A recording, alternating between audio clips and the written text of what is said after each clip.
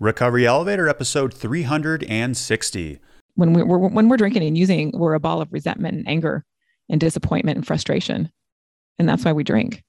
We drink to quiet all of those voices. Awakening is a shift in consciousness in which thinking and awareness separate. Life isn't as serious as my mind makes it out to be. Welcome to the Recovery Elevator podcast. My name is Paul Churchill. Thank you so much for joining us. On today's podcast, listeners, we have Lane. She's in her 50s. She's from San Francisco. It's a fantastic interview. You guys are going to learn a lot. Yo! I am pumped for this upcoming course. On Saturdays at noon Eastern for 8 weeks, starting February 5th, we've got our first ever sober ukulele course. No ukulele experience is needed.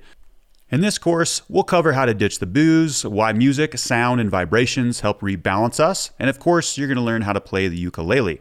Registration is now open, and info such as what type of ukulele you'll need, etc., is all on the RE website. Link is in the show notes. Thank you, Liz. And before we go any further, let's hear from SoberLink. Did you know there are 15 million people in the U.S. with an alcohol use disorder? And yet, there is still stigma that surrounds addiction and recovery. We need to stop being ashamed and start sharing in our sobriety. That's why we're so excited to have a sponsor like SoberLink who shares in our beliefs. If you haven't heard of SoberLink alcohol monitoring system, it's the perfect accountability tool for those in recovery. It can help you rebuild trust and get back on track despite slip-ups or relapses. We've teamed up with SoberLink to provide you with Tips for Handling a Relapse, which is a guide that can be downloaded at www.soberlink.com/recovery-elevator. On that page, you'll also find a form to sign up for a $50 off promo code for you or a loved one who is ready to take the next step in their recovery journey. That's www.soberlink.com/recovery-elevator. Okay, let's get started. Now, before I get into today's topic of the nervous system, I want to remind you that you're declining one drink at a time. When we think about quitting drinking or a future trip, a scenario arises in our mind with hundreds of people simultaneously offering us drinks all at once. This will never happen, and just like one day at a time, you're only ever going to say no to one drink at a time. In fact, this happens way less frequently than you'd think. For example, I think in all of 2021 so far, I've had to organically decline less than a dozen drinks. It's actually quite rare.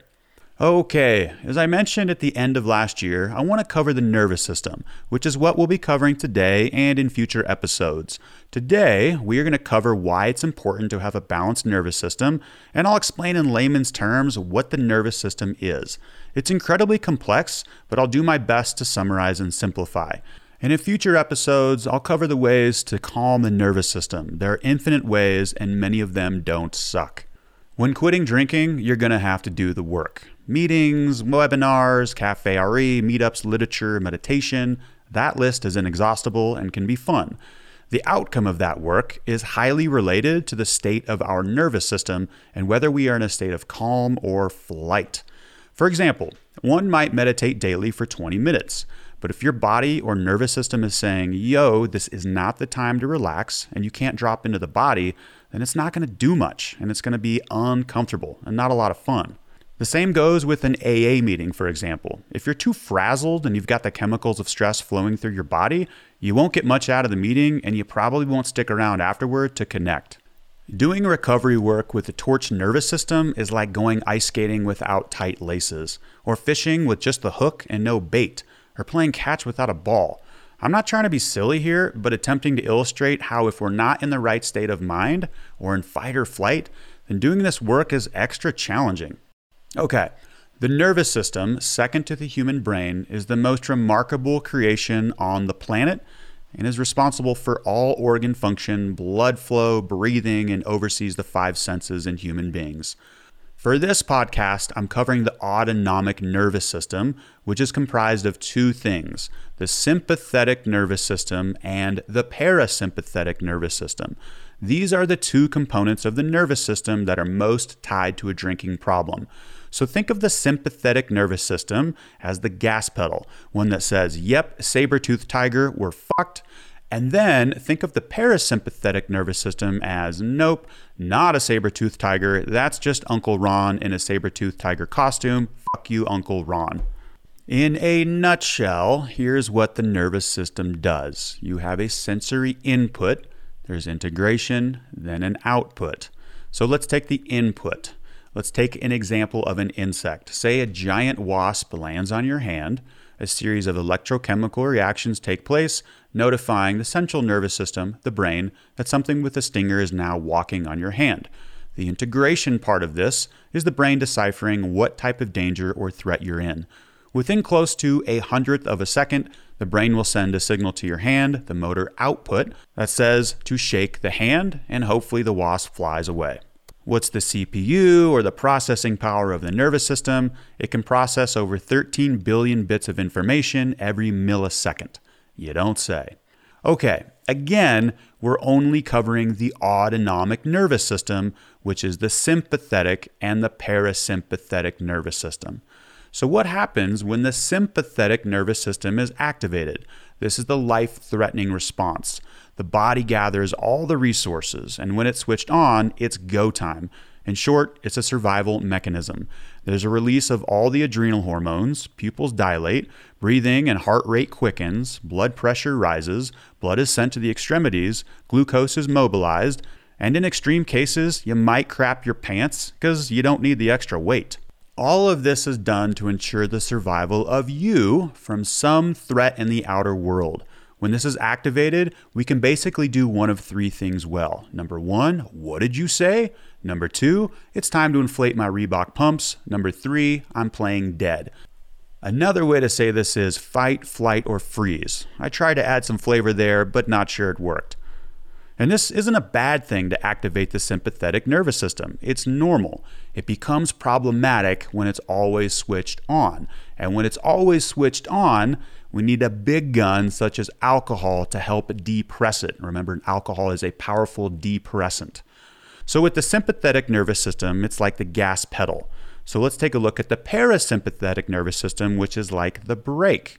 So this is when the body starts to conserve energy, when it's cued to rest, to take a load off, to kick up your feet and relax.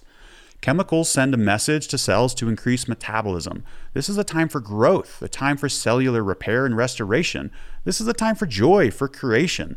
This is when musicians and artists create their works of art. This is the best time to learn the ukulele. Okay, the autonomic nervous system comprised of the sympathetic, oh shit, and the parasympathetic, oh we're fine, worked great for thousands of years, if not millions, for humans and our ancestors when life didn't change much. Woolly mammoth, mastodon, grab your shit and run. Open plains, no animals with big teeth in sight, have a seat and relax.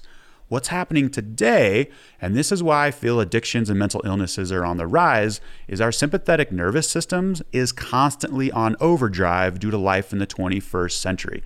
Most anthropologists agree that life in 2021 is the most stressful time for a human being to live, ever.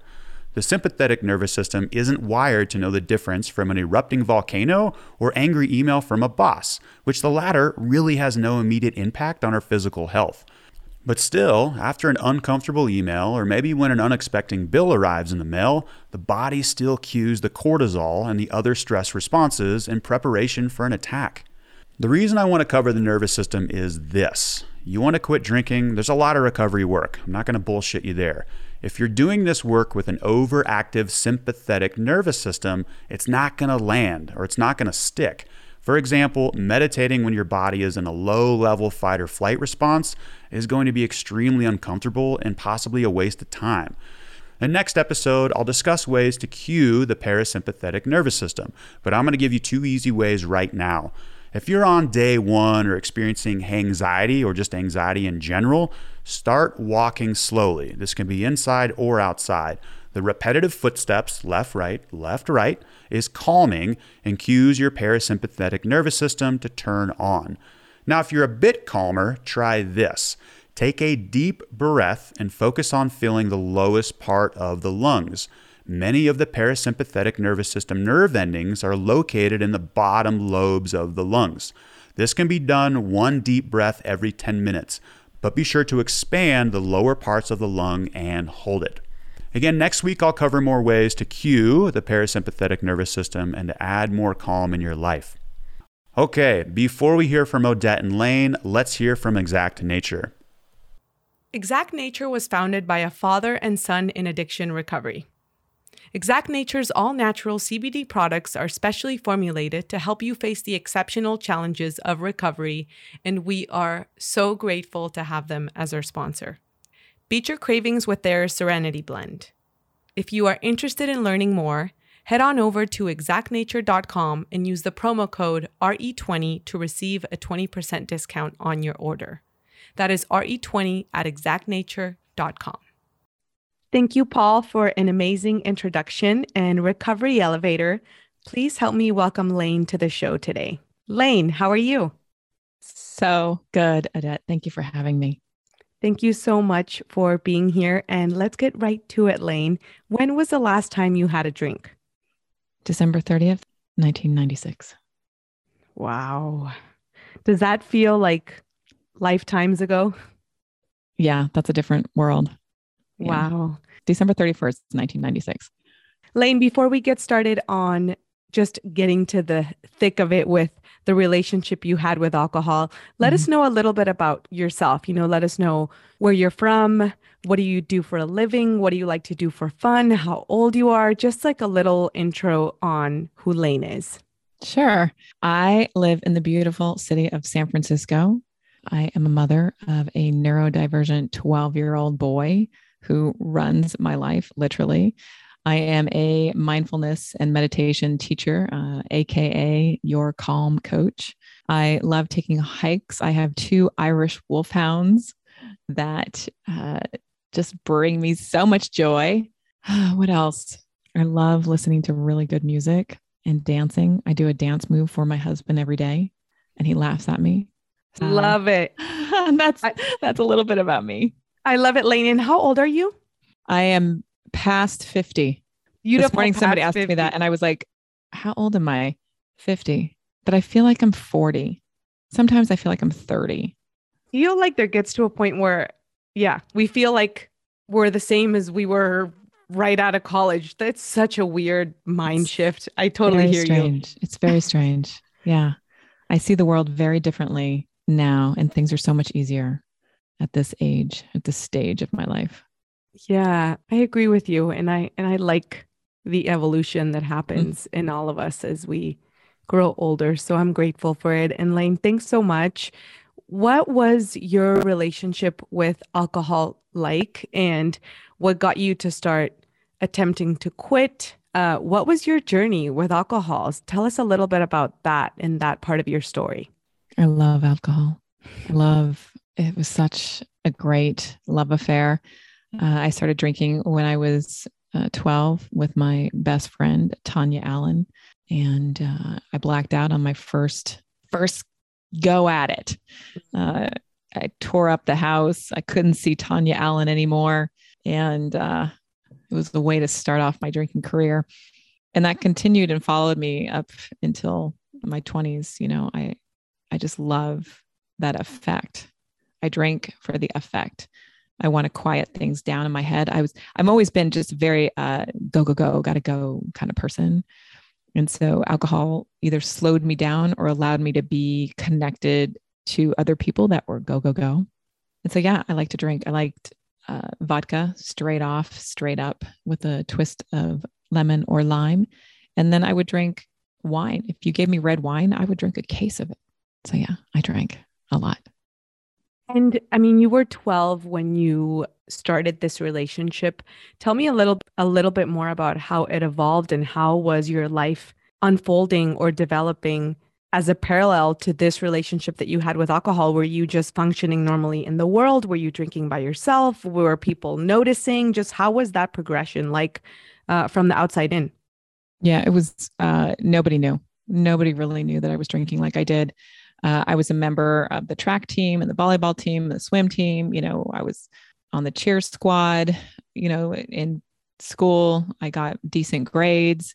I graduated early. Nobody knew about that. I went into college and started taking college courses. I got a job. I had a second life that my parents didn't know about that allowed me to drink and use like I wanted to.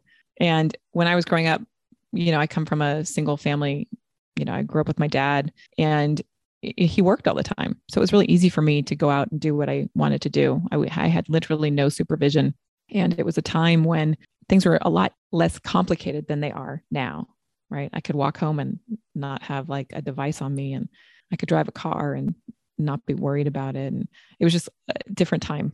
So everything on the outside looked normal. The inside was, I depended on that drink. Knowing that you had a blackout straight out of the gate, right at the beginning, what was happening in your thought process? Were you wondering, oh man, like, does that happen to everyone? Did you know immediately that it was a problem? Did you kind of just shove that thought aside if it came? Like, what was the internal dialogue that you were having with yourself about this? Yeah, there was no problem. There was no problem because other people drank like I did.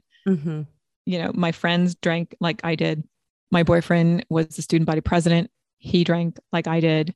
It was normal, right? The football players, everybody. And as my age progressed, I hung out with people who drank like I did. So there wasn't an inner dialogue. Oh, I'm sick today. Well, that's the way it is. It's just life. It's just life. It was just life to throw up. It was just life to be hungover. It was just life. It became my normal. It became your normal. And then that's the type of people and environment that we continue to attract to just kind of perpetuate that normalcy and that justification. So did anything happen as this was evolving, like as your life was progressing and you were getting older? Did you start having some oh shit moments, or what happened next? Yeah, I think as I progressed and my career became bigger, I lived a very glamorous life. I lived in Los Angeles and I hung out with elite, the Hollywood elite, and it was just expected to be a certain way. But what started happening for me is that the blackouts were becoming worse. And I was becoming afraid because I was a person that would get behind the wheel and drive. And a friend of mine got a DUI. And I was like, wait, how's that possible? How could she get a DUI? And I didn't. Like it just, things started not making sense to me. Meanwhile, my career was still evolving. I was still making more money. And I think the thing that struck me the hardest was I gave my best friend, like one night we got in a physical fight, and, I sent her to the hospital with a concussion, and I didn't remember it. But a couple of days later, I had a roll of film that I went, we used to have to go get film back there, and took it to the store, and they made the pictures, and I saw what had happened because somebody had picked up my camera and captured the action live. And I didn't see my best friend for a year after that moment, but that moment was the beginning of something's wrong with my drinking. And a year after is when, by chance, grace, I stopped drinking. When you had that moment of the pictures, did you perceive yourself differently? Did something internal click? I don't think anything clicked. It was more of a, what is going on? Because I have everything. My career is going well. My clients are like, everything was, it just kept expanding. But the way that I was dealing with things was not okay. And that's what I knew. I was like, something is not making sense. So it wasn't like, oh, red flag. It was more confusing to me because everybody around me was drinking like me. There's a lot of people that need to hear this because it's coming from within, like that confused state or that like little nudge. There was still a part of you that was connected to that, whatever intuition or whatever we want to call it, that was like, something's off, fill in the blank, off, weird, not right, whatever that is. But a part of you was listening to that. And I mean, I'm sure grateful that you were listening, because a lot of people too, like that tends to drown out, and we have this disconnect between mind, body, and I feel like there was still a part of you that could hear yourself. Yes. That makes sense. Yes. Yeah.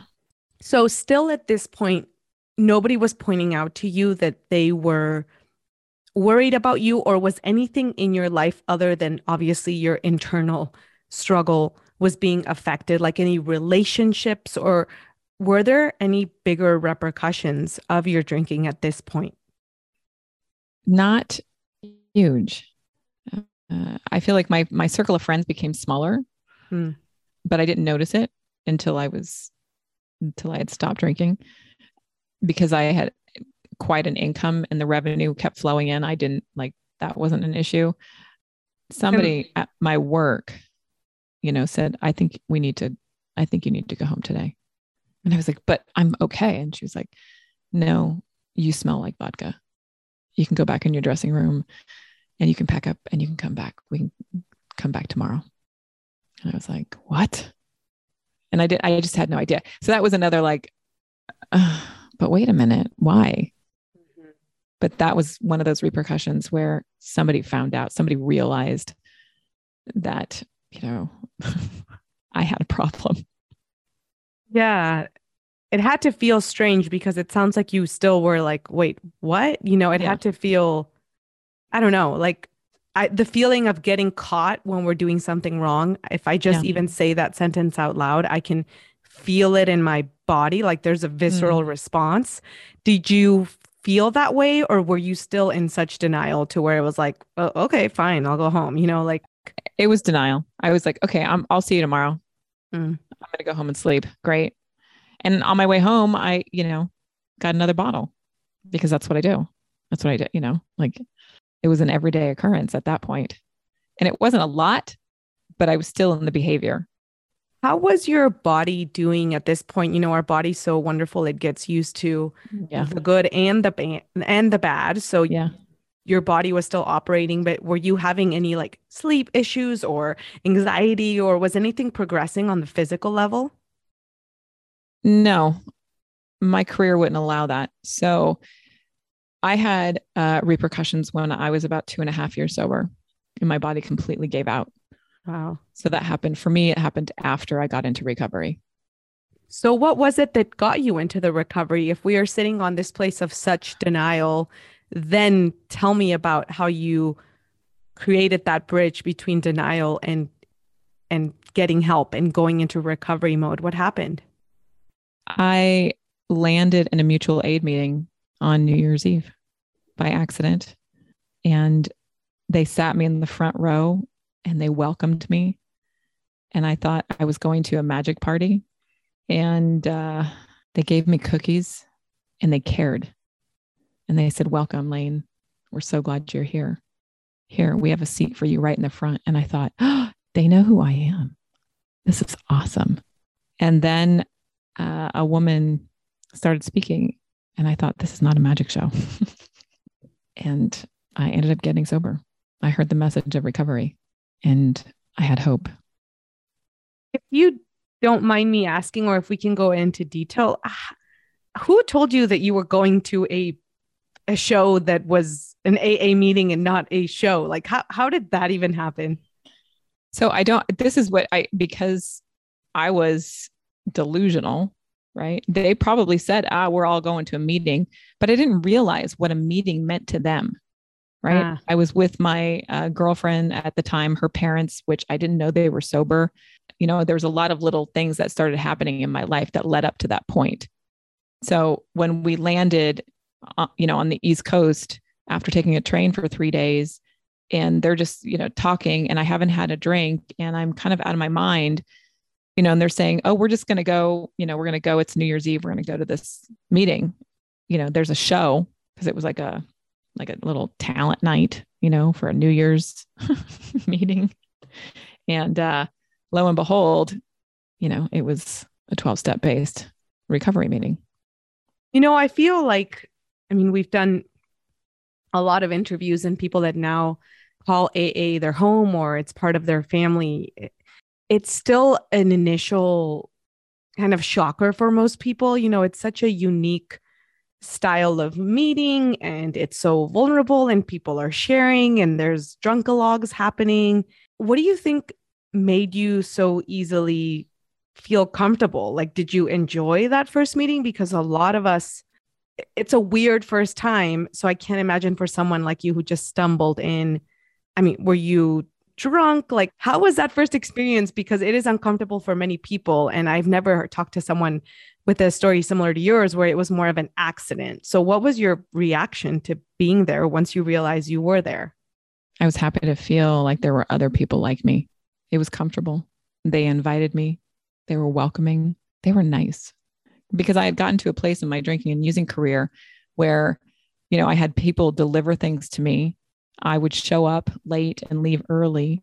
So I never got to socialize with people anymore. My world had become very small where I had a housekeeper and about 3 friends, and one of them had track marks all over her arms. So my world had become very small. So when I walked into a room and they said, "Oh my God, we have a place for you to sit. Please join us. We're so glad you're here." I was like, these are really nice people.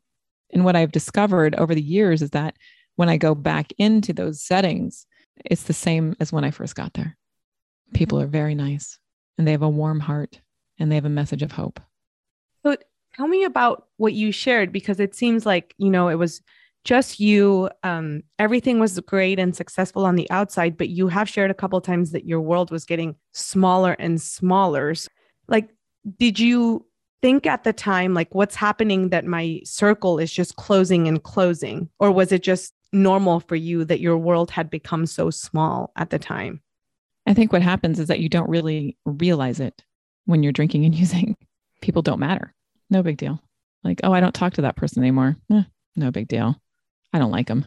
They stop calling me, right? When we're drinking and using, we're a ball of resentment and anger and disappointment and frustration. And that's why we drink. We drink to quiet all of those voices. So for me, it didn't matter when my world got small because I was so happy and content by myself and the few people that I had with me who drank with me, who were like me. And then when I walked into that mutual aid and they all spoke the same language of me and welcomed me, I was like, oh my God, this is so cool. Feels so good. Yeah. And those voices that you were trying to drown, do you know what they were about? Like, did you know why you were drinking the way that you were drinking? Obviously after being sober, but do you know what you were running from? I don't think I was running from anything. I think I enjoyed drinking. Like I had a fairly good life. But this thing that you share about having this rage, having everything that you said, that this is what's happening inside when we're drinking and we don't care about people. So it wasn't happening to you? It was happening, but it wasn't like I didn't drink because there was something wrong with me, if that's what you're trying to get to. It was, I am an alcoholic. I suffer from addiction, which is a mental illness that centers in my mind. Addiction kills people. So when I got to the mutual aid meeting and they were talking of a solution and it was spiritual and it felt good, I thought, I'm going to stick around here because it felt good. I wanted to feel good. I was tired of not feeling good. And the day after that first meeting, you just came back, or now we can go into the after, like what happened after that first meeting and how was your chapter 1 of sobriety? It was amazing. My early recovery was, I just have fond memories and community. It was hard at first. It's hard to walk into a place that you don't know anybody and everybody's a stranger. It's hard to stop drinking. It's hard to break a habit. It's hard to do all that. But I think at the end, when my boss said, you smell and you have to go home, I was like, oh.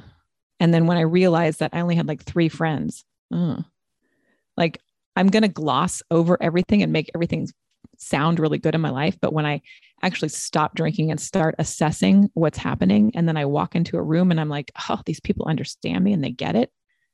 I felt like I fit in and I started doing things. They welcomed me and they brought me to breakfast and we went to movies and everybody got in the car and hung out and we'd go to the park and go swimming. It was like my whole life changed. My early recovery was foundational for the life that I live today. Yeah. And it sounds like luckily you were able to see things differently, right? That's what I always say, like our ability to see things differently can change so much when you started getting to the point where you were questioning, oh, what was happening? Like you said, I only had a few friends and I got asked to leave work. So Right. it does seem like you arrived into some sort of introspection and were surrounded by the right community to help Yes. you. Because, like you said, it is hard at the beginning. So, were you hitting a meeting every day, or what was getting you through that first almost like habitual, yeah, the Yeah. untraining of what you were doing prior to that? Yeah. So I called my girlfriend's mother who lived on the East Coast where I had just gotten back from. And she said, I'm going to tell you a secret about this recovery stuff. And I was like, what? I need all the secrets I can get. She's like, just go every day. Go every day. Don't question it. And then she said, if you can go more, that's great. And luckily for me, there was a meeting center, like literally I could roll out of bed and go. And so I did that. And there were people there that I identify, like I could identify. They were, musicians and people of stature. And I just thought, okay, if they're doing this, then I can do this. I'm okay here. And it became fun for me. And, I got sober in the 90s, and it was, again, it was a different time, and the music was different. People were different, fashion, video. It was just a different time. And I'm so, so incredibly grateful that I got sober in Los Angeles, where recovery is celebrated. It is applauded, because not everywhere it's a big deal. I've had the opportunity to live in many places and travel around the globe and go to meetings all over.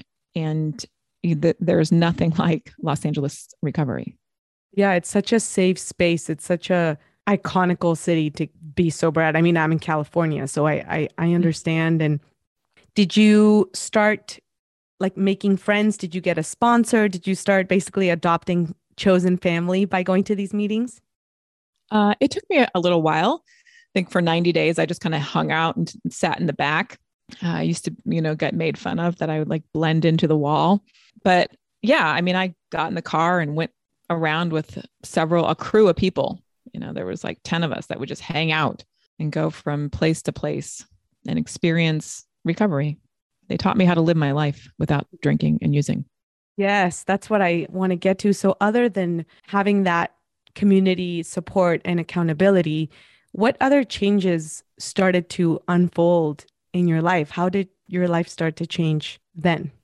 Well, I was aware that I needed to show up for my clients and my work on time, because I was always late. And I was able to be honest with my agent and honest with the people around me. I got more jobs. I made more money. It was kind of crazy the first 2 years of my recovery, because everything started just like blossoming. Mm-hmm. And then in that third year is when I got sick and my body started falling apart and I had to take a new path. Do you mind sharing a little bit about that? I was diagnosed with an autoimmune disorder. And, back then in 99, nobody, there wasn't any kind of gluten studies. Yeah. There wasn't any, immune, what is that? Immune problems? We don't even know what that means.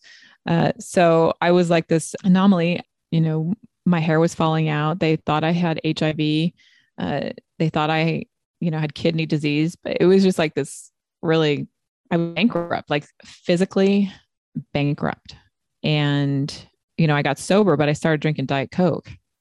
Right. And then I'd be drinking 6 to 12 Diet Cokes a day and living off of, red vines and eating candy and popcorn. So my body, had been living off of vodka tonics and then switched over to another, drug, and it just didn't make it. And so I had to, take a time out, had to find a new career, had to find a new life. I just had to reset my life. So by the time I was 5 years sober, I kind of packed up my bags, 9/11 hit, and I started traveling the world and fell into Buddhism and found a way out, which is, through prayer and meditation. And that's been the golden thread throughout the last 20 years of my recovery.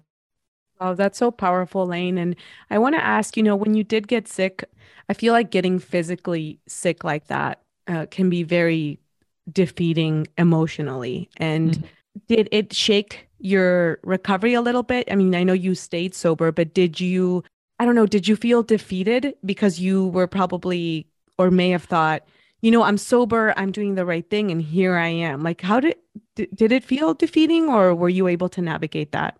I was able to navigate it because I had that crew of people that would show up and bring me breakfast, lunch, and dinner and hang out with me and watch, Sex in the City. It was actually, again, I just go back to, I created a group of individuals that we were all in this recovery stuff together. So if I had a doctor's appointment, they were coming with me. And, you can't find that anywhere else.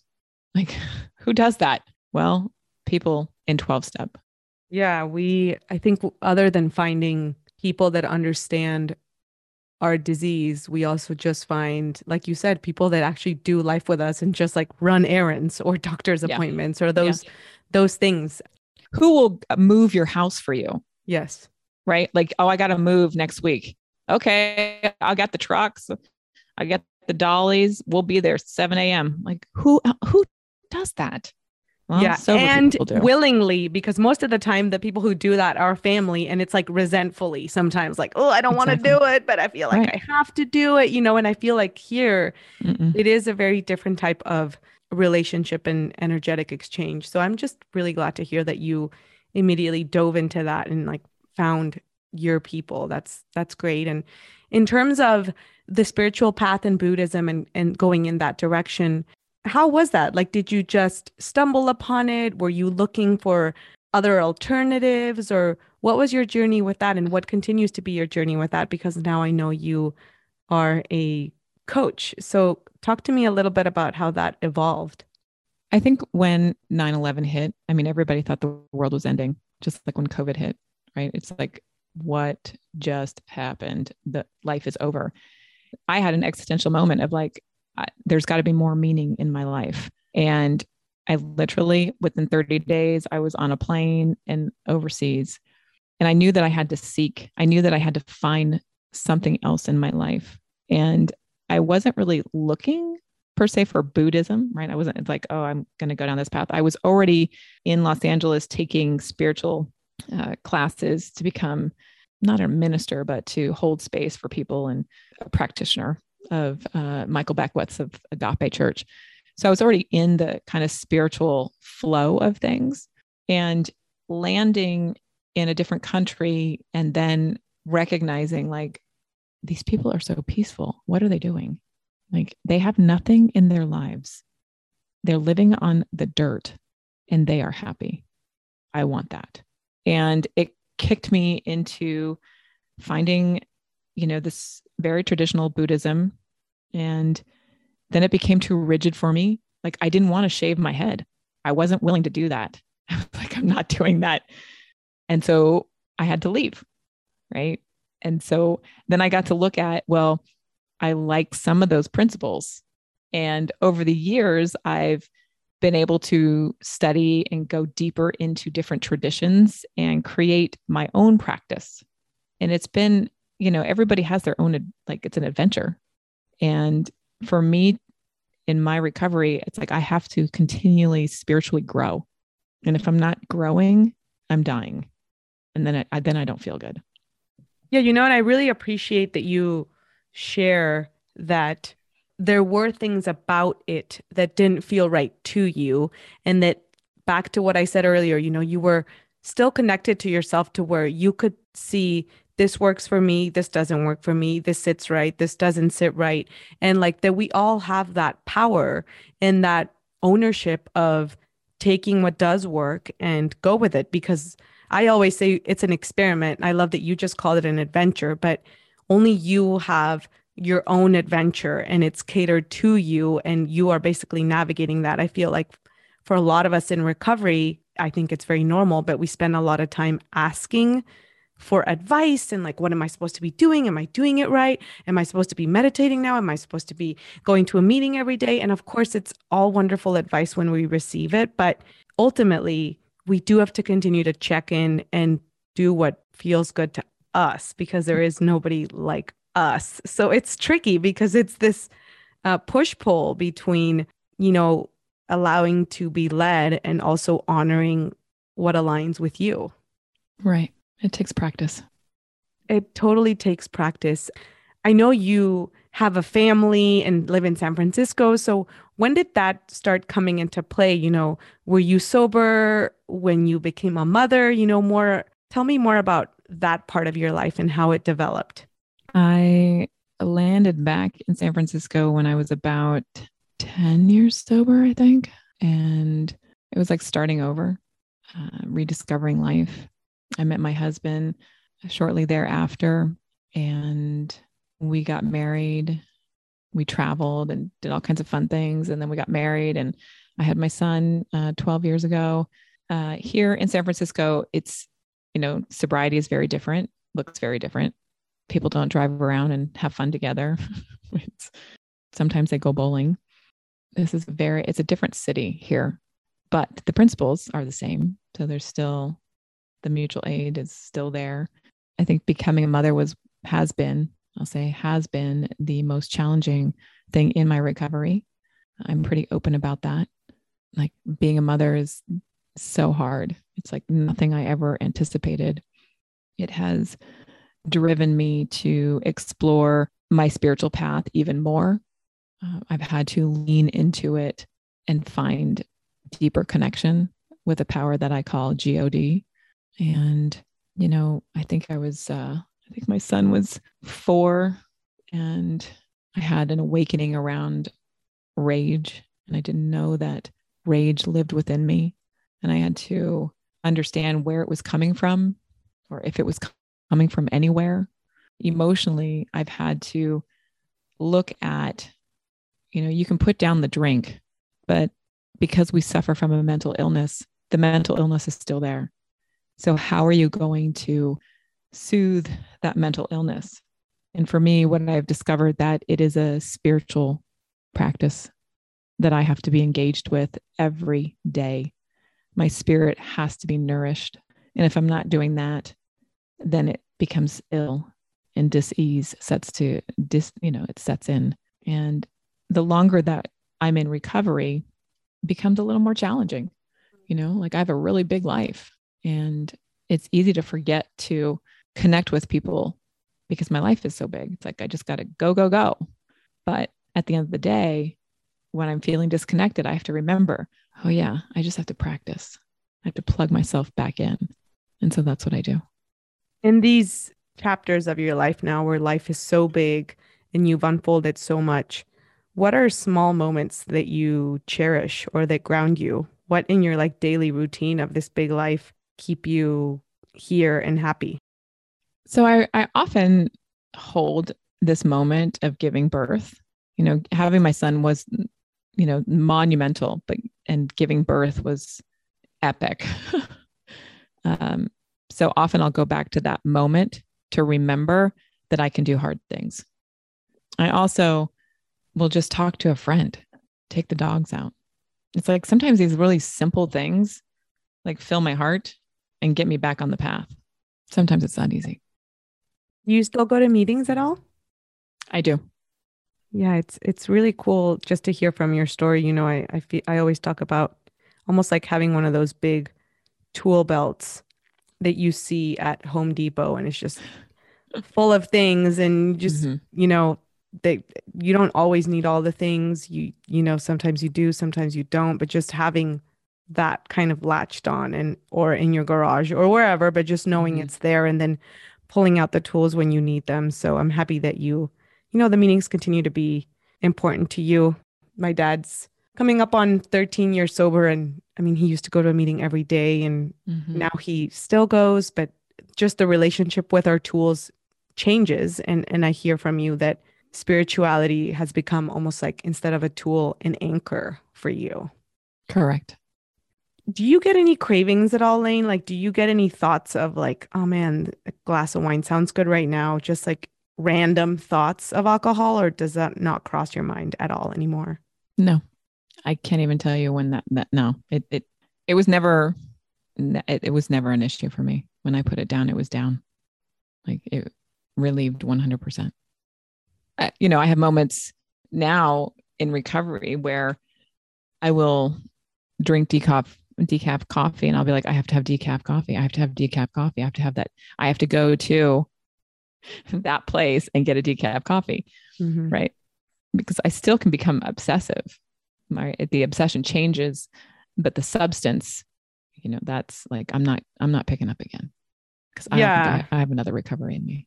Well, yeah, like you said, it's not just about not drinking. There's a lot that is part of the disease that has nothing to do with the behavior and everything to do with the thinking mind, right? Which is Correct. the thing that we can't eject ourselves from when we don't drink. So I mean, I appreciate you sharing that. I do feel like that obsession, for me at least, also ebbs and flows according to what is going on with me. Like that obsession is such a great indicator of how much I need to check in with myself, how disconnected I am, how out of control I feel, a number of things that are specific to my disease, like you said.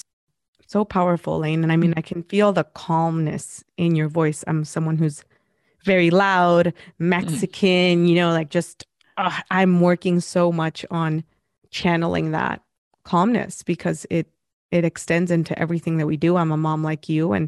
And I do think, like you said, that motherhood is so challenging and brings us to deeper parts of ourselves that are scary and hard and that are pretty triggering, or at least for me. So I hear you.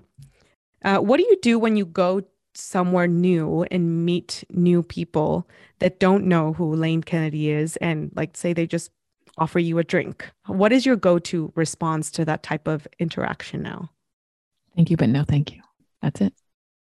And that's all it takes. That's all you need to say. I'm pretty vivacious and alive. And so if I look at somebody's eyes and say thank you and no thank you, that's it. Nothing else needs to be said. And they'll say, well, can I get you something else? I'll be like, yes, please.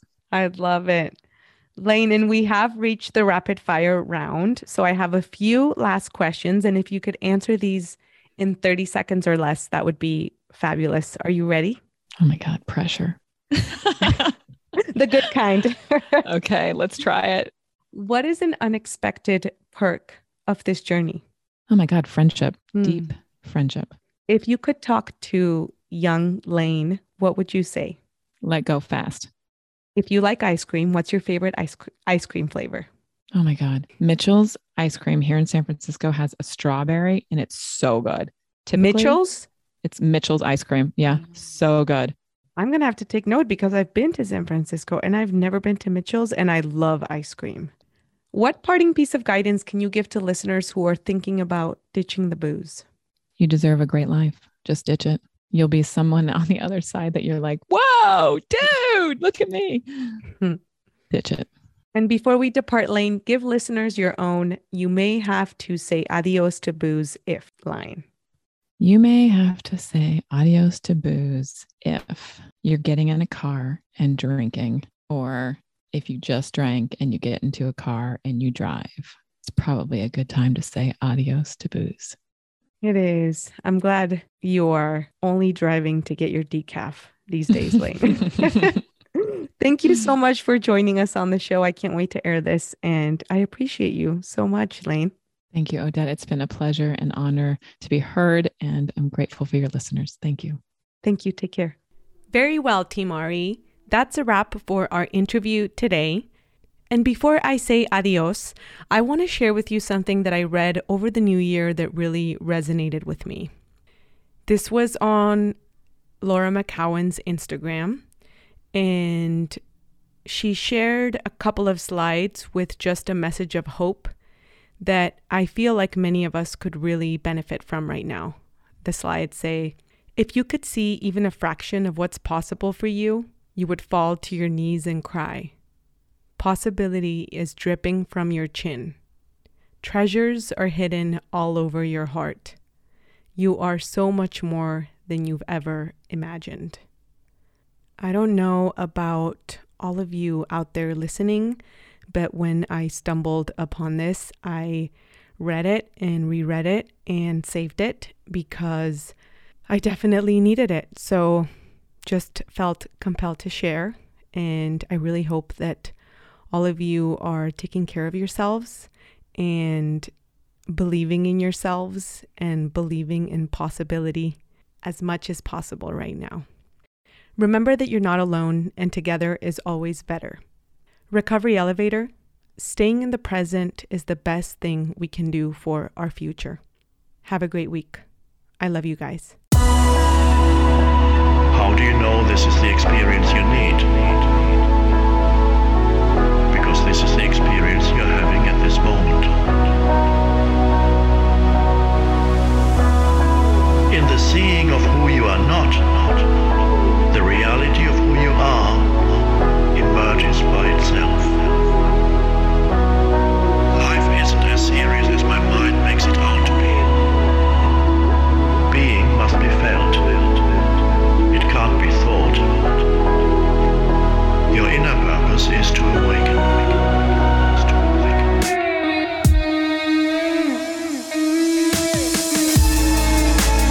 You share that purpose with every other person on the planet, because it is the purpose of humanity. When you don't cover up the world with words and labels, the sense of the miraculous returns to your life that was lost a long time ago when humanity, instead of using thought, became possessed by thought. The word I embodies the greatest error and the deepest truth, depending on how it is used.